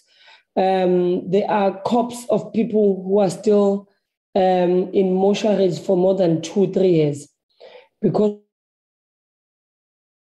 cannot be identified, and some families have identified these bodies, but now they cannot be released because there's a backlog. So yeah, we need to talk about that, Chairperson, and then we need to give them the places and everywhere, whatever it is that is happening, so that these processes must be done. So we get these messages all the time. And that we must raise these issues, and also we seek for that meeting, that physical meeting. Thanks, Chair. Thank you, Honorable Majosi. Dr. Blanche. Chairperson, thank you. Apparently, we are a bit off agenda now, but since we are raising issues, outstanding issues, I just want to also say again that I've also forwarded quite a few things, and if you are going to apply your mind about this outstanding issues, Chairperson, I would also request that those are also being considered, and then we can decide at a later stage how and when are we going to deal with that. Thank you, Chairperson. Thank you, Honourable members. You certainly are stretching me a bit today, but I'm being very lenient. I told you we are discussing the legislation, but I'm allowing you an opportunity to give your input. Honourable Whitfield. Thank you, Chair. Just a very brief point from me. A significant development in our policing environment this week, which I just wanted to ascertain whether you, on behalf of the committee, will be making a statement and whether the committee will be receiving a presentation or some feedback on the arrest of former National Police Commissioner General Khomotso Phahlane and other senior crime intelligence officials. I think it is absolutely necessary for the committee to receive insight and feedback to whatever extent is possible, so that we can, as much as we are determined to hold SAPS accountable, that we can also commend them when good work is done. But this is a significant development, Chair, and I would be surprised if the committee does not pay careful attention to it and perhaps receive a briefing from the Minister. Thank you, Chair. Thank you very much, Honourable Deputy Minister. I hope that you have noted this and that it is brought to the attention of the Minister and the Deputy Minister. Honourable Whip and Honourable Deputy Minister, the members of the committee are consistently raising pertinent issues, and we would like to have an opportunity to engage with the Minister, the Deputy Minister, the National Commission on a number of issues. Honourable members, I'm now going to move on to the, and that is the amendment to the APPs. Honourable Deputy Minister. Thank you, Chair. I will once more ask that we allow General Mkhala and the team. I think there is General Rabi, but General Mkhala will indicate through you, Chair. Over to you, General Mkhala. Through you, Chairperson. You may continue. Thank you, Honorable DM and Honorable Chairperson and Honorable members. We'll be presenting, and the presentation will be conducted by Major General Rabi, our National Head of Strategic Management. General Rabi, you may proceed. Through you, Chairperson.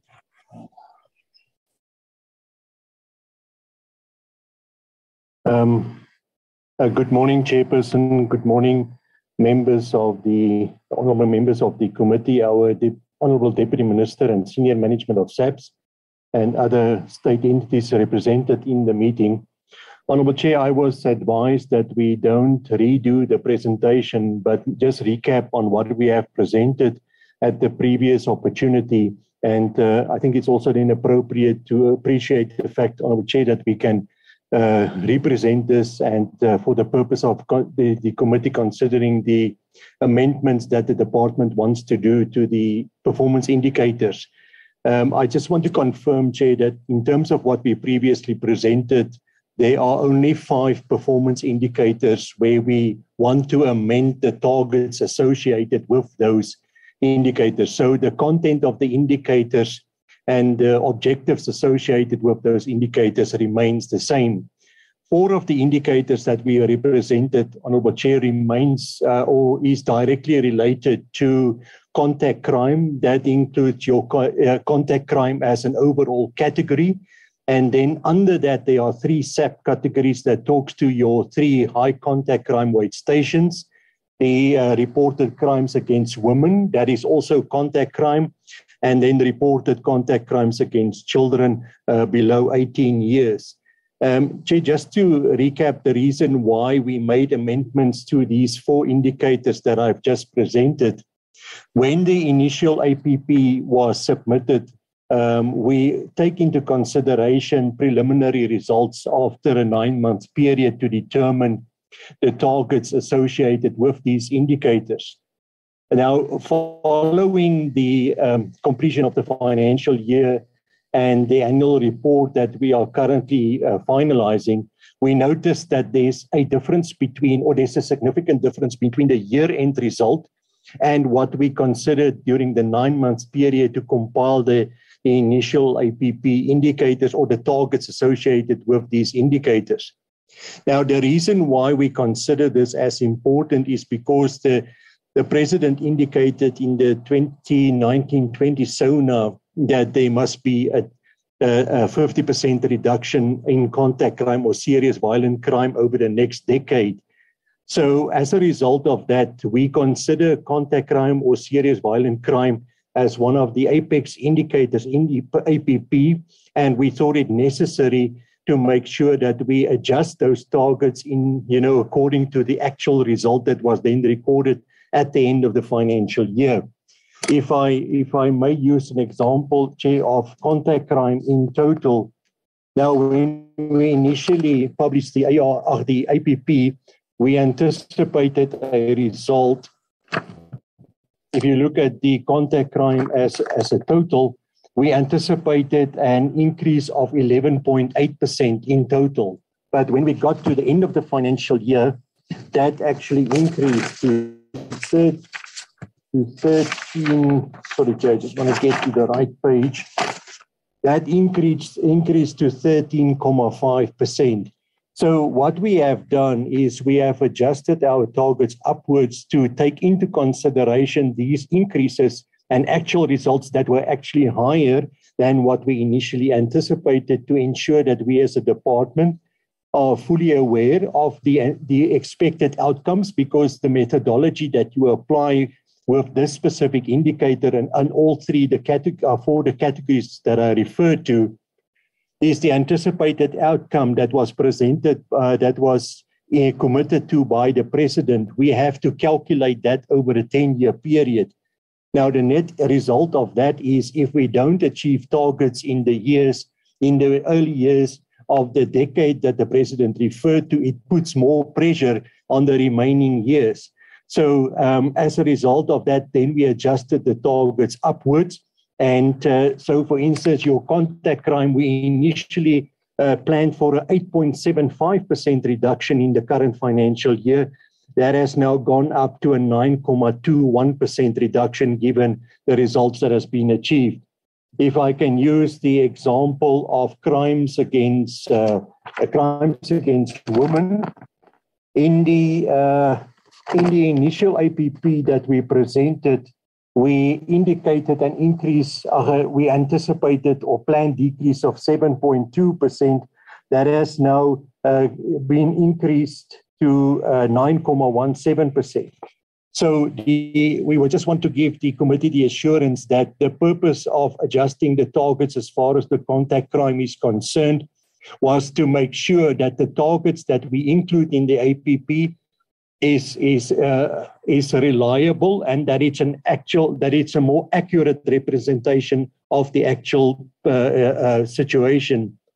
What bothered us a little bit was taking into account that we had COVID-19 in the previous years. Now that impacted on crime figures, and as a result of that, the model that we normally apply was also affected. So that is the purpose that we made the adjustment to those 4 indicators, Honourable Chair. And I just want to confirm again that the adjustment that I'm referring to is just in terms of the actual targets. Then the last indicator that stands on its own, Honourable Chair, I will ask General Motlala and the team to respond to that, but maybe just to give some introduction. I trust that the committee will recall that our previous National Commissioner introduced the Safer City initiative 3 years ago, if I'm correct. And we've been focusing as a department on that. But as a result of the economic situation and high dependencies in terms of the Safer City project on external role players, we were advised by the minister in the beginning of the financial year that we must make 100% sure that those cities that we are targeting, that the project is optimally implemented and that we reach the desired result. So as a result of that, the department chair then took a decision to adjust the target to confirming and making 100% sure and give the assurance as a department that indeed the cities that we have prioritized, that the project itself on Safer City initiative is fully implemented.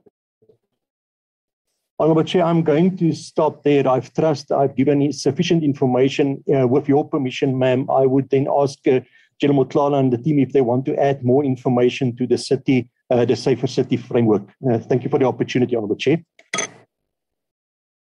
Thank you very much. You may continue. Thank you, Honourable Chairperson. Just to add to what General Rabi indicated in the Safer City, I'm with Major General Matonsi, the component head for social crime prevention, responsible for this performance indicator. General Matonsi, can you then add to what General Rabi has actually already indicated? Through you, Chairperson. Thank you. Good morning, Honourable Chair, Honourable Members and DM, and all protocol observed. I think General Rabi has covered everything that relating to this particular area. I think I'm covered for now, but we'll take questions if there is. Thank you very much.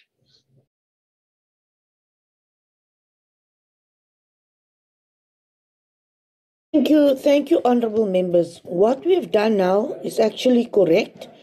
We have separated the national policing strategy from the amendments to the APP.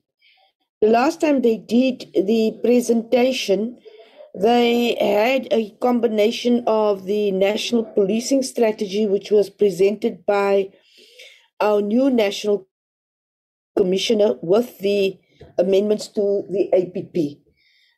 We agreed that we will have the national commissioner now presenting the national policing strategy at a separate meeting, and that during that meeting we do focus in particular with the national policing strategy. We focus on that. we will adopt the report on the addendum next week. So the report is presented to us. I think the addendum to the APP, we dealt with it before. They have the correct version now. I'll have the members comment. You may raise your hands now.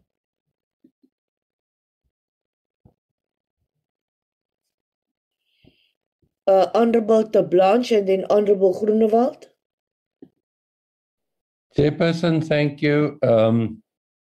I think we have more clarity now. I just want to confirm, during the previous presentation, I'm referring to the Safer City program now. We were told, that, the aim was to roll this process out to 10 cities, and then, a decision was taken only to focus on 3.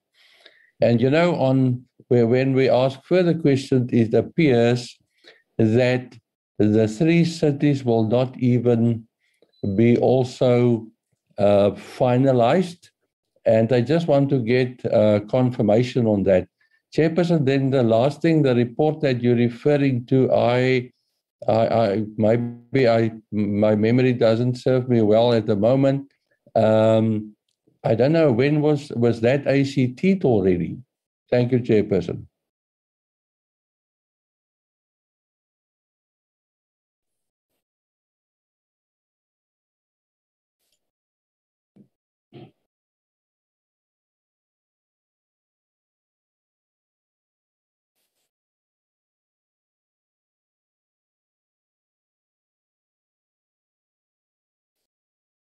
My apologies, members. I lost network for a minute. Honorable Groenewald and then Honorable Shembeni. Thank you, Honorable Chair. Morning, Honorable members and everyone. I'm going to just take my video out. Chairperson, firstly, I want to say that if I look at the revised targets, I have a question in this sense. It's fine. We must increase our targets. But a general question that arises, Honorable Chair, is I am worried that police stations, if they get these targets, then they don't report the cases. I receive too many, people contacting me and saying that, well, I went to the police station, but I don't even want to take my case. And the moment we increase our targets to say that we want to reduce, for instance, if you look at contact crimes with 9.21%, I want to know what steps are taken to ensure that police stations don't actually process the charges laid at police stations. It's the same with, if I can go to the crime of contact crimes against women. Chairperson, in a certain sense, the more cases that are reported is actually an indication that there's progress in the fighting of the crime against women. Because if you want to reduce it, you're going to encourage police stations to not reported it on the system in the first place, but specifically when it comes to contact crimes. I have numerous queries from people that really, and I repeat myself now, saying that they don't even want to take my case. Or if I phone them, then they tell me, now I must come in and come and lay a charge. They don't want to go out to the crime scene or anything like that. So what steps are we taking to ensure that we get a correct reflection of these targets? Thank you, Chair. Thank you very much, Honorable Groenewald. Honorable Shembeni. Before Honorable Shembeni, please, we must report back to the National Assembly on the addendum. And the addendum was referred to the committee through the ATC. So on the 19th of July this year, the minister tabled the addendum to the annual performance plan of SAPS 2022-2023, which was referred then to the Portfolio Committee of Police for consideration. The committee must, after consideration of the amended performance targets, we must first adopt a report, and then the report must be tabled in the National Assembly for adoption. Do we have clarity on that now? Honourable Tablanche? Thanks, Chairperson. You explained it very well. Thank you. Thank you very much. Honourable Shembeni? Thank you, Chair. I just want to talk to the focus on the issue of the safer cities, that we must not lose focus from attending the so-called rural areas, because I have noticed that a lot of crime or a lot of firearms are coming from rural areas, because police in those areas are not visible, and they are taking things for granted as if nothing is happening there, whereas that's where the danger is. So I'm just warning the SAPS not to lose focus on rural areas. And there are important issues that now they must take into consideration, like when we talk about the intelligence of the SAPS, these so-called CIs. I don't know what are they doing, because you can't have a place where every funeral there are firearms that are being discharged daylight and nothing's happening. In taverns, there are taverns that firearms are being discharged every weekend or every day. And we've got police officers drinking there. We've got this intelligence walking around or driving around. And one man in a car, a very big car, double cab, one man. And in the police station, there is nothing. There are no vehicles. But these ones are driving around, coming with nothing. So that's why I'm saying the focus must not be lost by the SAPS on rural areas. There is a lot that is happening there. And even if those people that are committing crime in cities, when they run away for hiding, they go to rural areas.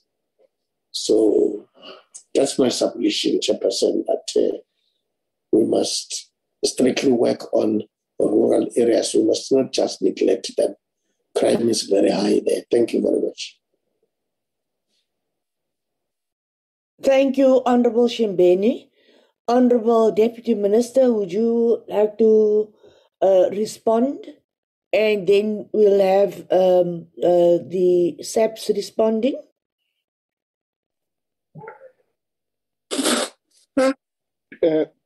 Sorry, Chair. I am not necessarily 100% okay.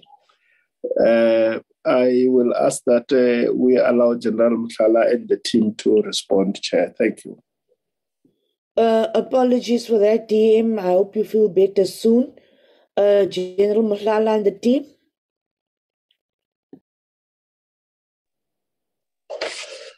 Thank you.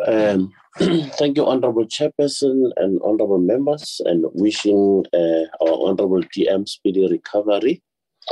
Honorable Chairperson, on the question that was raised by Honorable Tablanche on the number of safer cities, that previously it was 10 and then now is 3.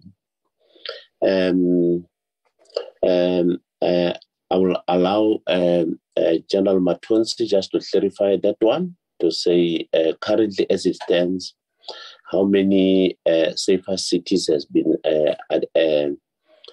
actually identified for implementation, so that we can, for this financial year. And then the next question on the issue of revised targets, what steps are being taken to present to ensure that the present process of targets doesn't lead to the late reporting. Honorable Chairperson and honorable members, one of the steps that we are actually implementing as South African Police Service is that through our combined assurance, we ensure that the stations are visits by through announced visit or unannounced visit by some of our combined assurance partners, such as a division inspectorate, which is also having a footprint in the provinces.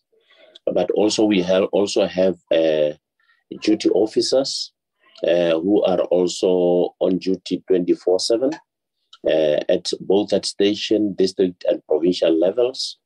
But we also, Honorable Chairperson, to prevent that there is no issues of late reporting, we also have our colleagues from Crime Registrar also doing some of the inspections to ensure that in terms of the necessary instructions that have been issued for the registration of crime, that the stations are actually in compliance. And I must also indicate, Honorable Chairperson and honorable members, that if it is found that any police station management or members are actually not ensuring this reporting of this of any crime, that the Honorable Chairperson and honorable members, serious disciplinary steps are taken, which might also lead to even the opening of criminal cases against such individuals. And then, Honorable Chairperson, the issue, the question that was asked by Honorable Shembeni on the focus, as much as we focus on the urban areas, that the focus must also be on the rural areas. We take note of that. Hence, Honorable Chairperson and honorable members, earlier this year, the Minister actually convened the Rural Safety Summit that was held in Parys, Free State, where we actually had to really invited all the relevant stakeholders that are actually relevant in that space. And there was also an integrated committee that was established with a clear mandate to ensure that we make sure that the rural safety strategy is actually ensuring that it yields the necessary results. And we also ensure, Honorable Chairperson and honorable members, that our resources, as we allocate our resources, that the rural areas are not also neglected through our integrated resource management strategy. I will then request, Honorable Chairperson, that General Matonsi and General Pienaar, maybe just to add on my the answers that I've given through you, Honorable Chairperson. Thank you very much. You may continue. Thank you very much, Honorable Chair and honorable members and KNNDM. On the first question, Honorable Chair, from Honorable Tel Blanche, yes, it's correct that previously it was 10 cities. Maybe to take it a few steps back, is that as SAPS, initially we wanted to have 10 cities over a period of 3 years, meaning that 10 cities every year to reach 30 cities in total. But after reflection, as General Rabi touched on during his presentation early this year, on the 19th of April with the ministry, we reflected on the progress as well as the dependencies and the risk around it. One of the challenges, for instance, are issues around the financial constraints and other issues as well. Because the project on itself, it's an integrated safer city, meaning that we are combining all three spheres of government to focus on one thing to support the broader program of DDM. So because of that, there are a lot of dependencies and challenges and so on. It was then decided at that time, a directive was provided to say that let's rather focus on a small number of cities, which is 6.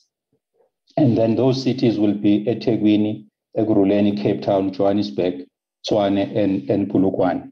So that is where the focus is on. But also maybe if, Chair, I can comment a little bit on the question from Honorable Shembeni as well, as General Mohlala has already touched on, but I just also wanted to comment on it to say, as far as the safer city is concerned, it's focusing on the district, meaning that if there is a station that is within that particular district, which might be rural, it will also be part of the program. It won't be left out. But the other part, I think General Mohlala has already touched on. Thank you very much, Honorable Chair.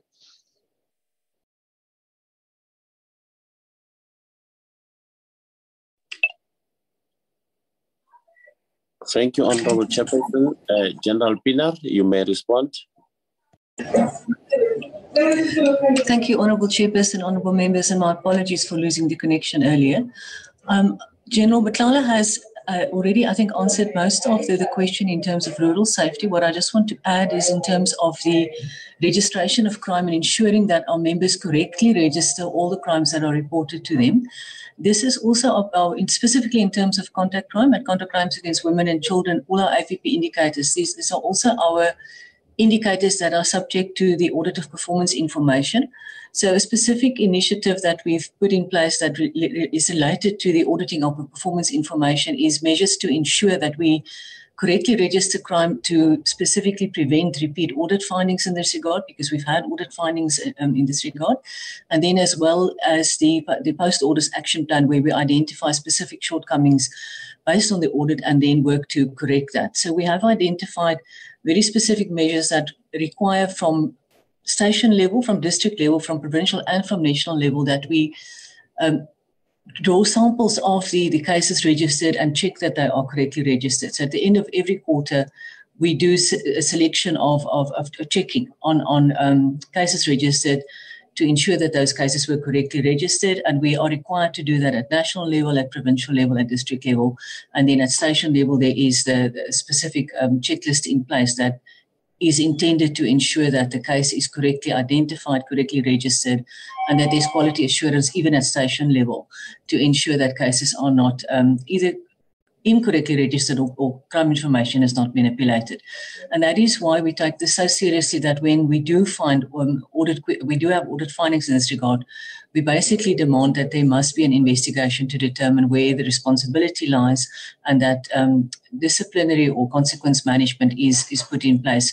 Because if the procedures that are in place are correctly followed, it is extremely unlikely that the cases will be incorrectly registered. So it means someone either neglected to do what they were supposed to do or deliberately didn't do what they were supposed to do.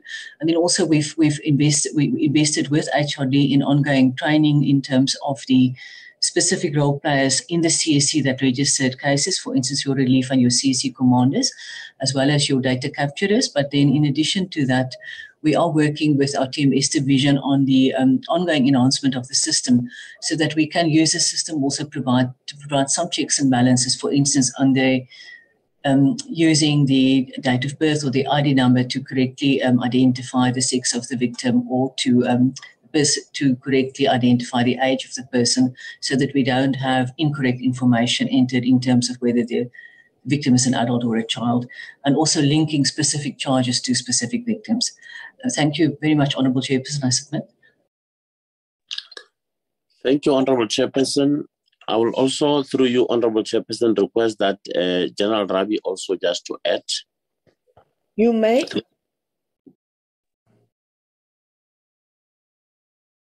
Thank you, Honourable Chair. I just want to make a comment from a strategic perspective and not necessarily from the operational perspective that my colleagues have already explained. The reported crime or the crime figures have been used as an indicator of police success for a number of years. And there has been several debates whether it should be used as an indicator of police success because of the unintended consequences that Honourable Groenewald referred to, where you set targets to reduce crime, and the intention of setting such targets is the intention is to reduce levels of crime through effective policing and not through the manipulation of crime statistics, which unfortunately do happen from time to time. Hence, we have implemented the measures that General Pienaar referred to. And we've received recommendations from other entities, such as the Institute for Security Studies, that why don't we as a department not rather focus on the effective resolving of crime that has been reported and use that as an indicator of the police success in terms of, actually responding to crime. So it is correct, as Honourable Groenewald said, Chair, that we do identify instances where that happens, but we do also have other mechanisms in place where people can report when such complaints are not being attended to, like the Crime Stop line and various other mechanisms that we have. But on that note, Chair, I want to say that as the head of strategic management, data integrity and the integrity of policing is very important for my office. So I would open my office for that as well and say, if there are such incidents reported, that it also use our channel and it could also then be reported to us so that we make sure that it's properly being attended to. And Chair, then the last issue about the Honourable Shembeni's comment about making sure that we don't neglect the rest of the organization. In addition to the information that has already been provided by Lieutenant General Motlala, there are various initiatives that focus on other types of stations. We have the top 30 GBV stations. We have the top 30 high contact crime stations. In addition to that, we have the top 20 in each one of the provinces, where we focus on, specific provinces with high incidence of crime. And then, for instance, we also have an initiative by the Minister during the MINMEC, where we visit rural stations during the MINMEC to identify challenges and policing challenges. And then and we visit approximately 9-10 stations per MINMEC in each one of the provinces. We have concluded we've done KZN, we've done the Eastern Cape, and we've recently done Mpumalanga. And the intention of that is then to also identify other stations which are problematic. And as I indicated, the majority of these are actually those rural stations. And then we also then implement interventions to ensure that those stations are properly capacitated. Thank you for the opportunity, Honourable Chair. Thank you very much. Do we have any further responses? That will be all from our side, Honourable Chairperson and Honourable Members. Thank you very much. Thank you very much, General Motlala and your team. Thank you very much for those responses. We appreciate it. Honourable members, as you know, we do not approve the APP. It's approved by the Minister. We must just consider the amended targets and report to the National Assembly. What we're doing with the addendum is not the same as the normal process as the APP together with the budget. So Parliament approves the budget, but it does not approve the APP. There's no approval sought, but we must adopt the report next week. So, honourable members, for next week, we will adopt the committee's report on the addendum. Secondly, we will workshop the bill in more detail. We will receive the written responses before the meeting next week, and the written responses should include all responses to questions which were asked. I've then also requested that an urgent report be prepared on all the outstanding matters. We will prioritize this report even as we prepare for the Strat plan.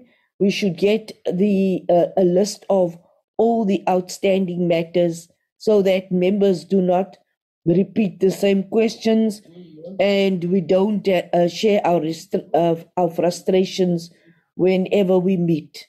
And those frustrations are being repeated, and we don't seem to get any responses when we raise those questions that we have.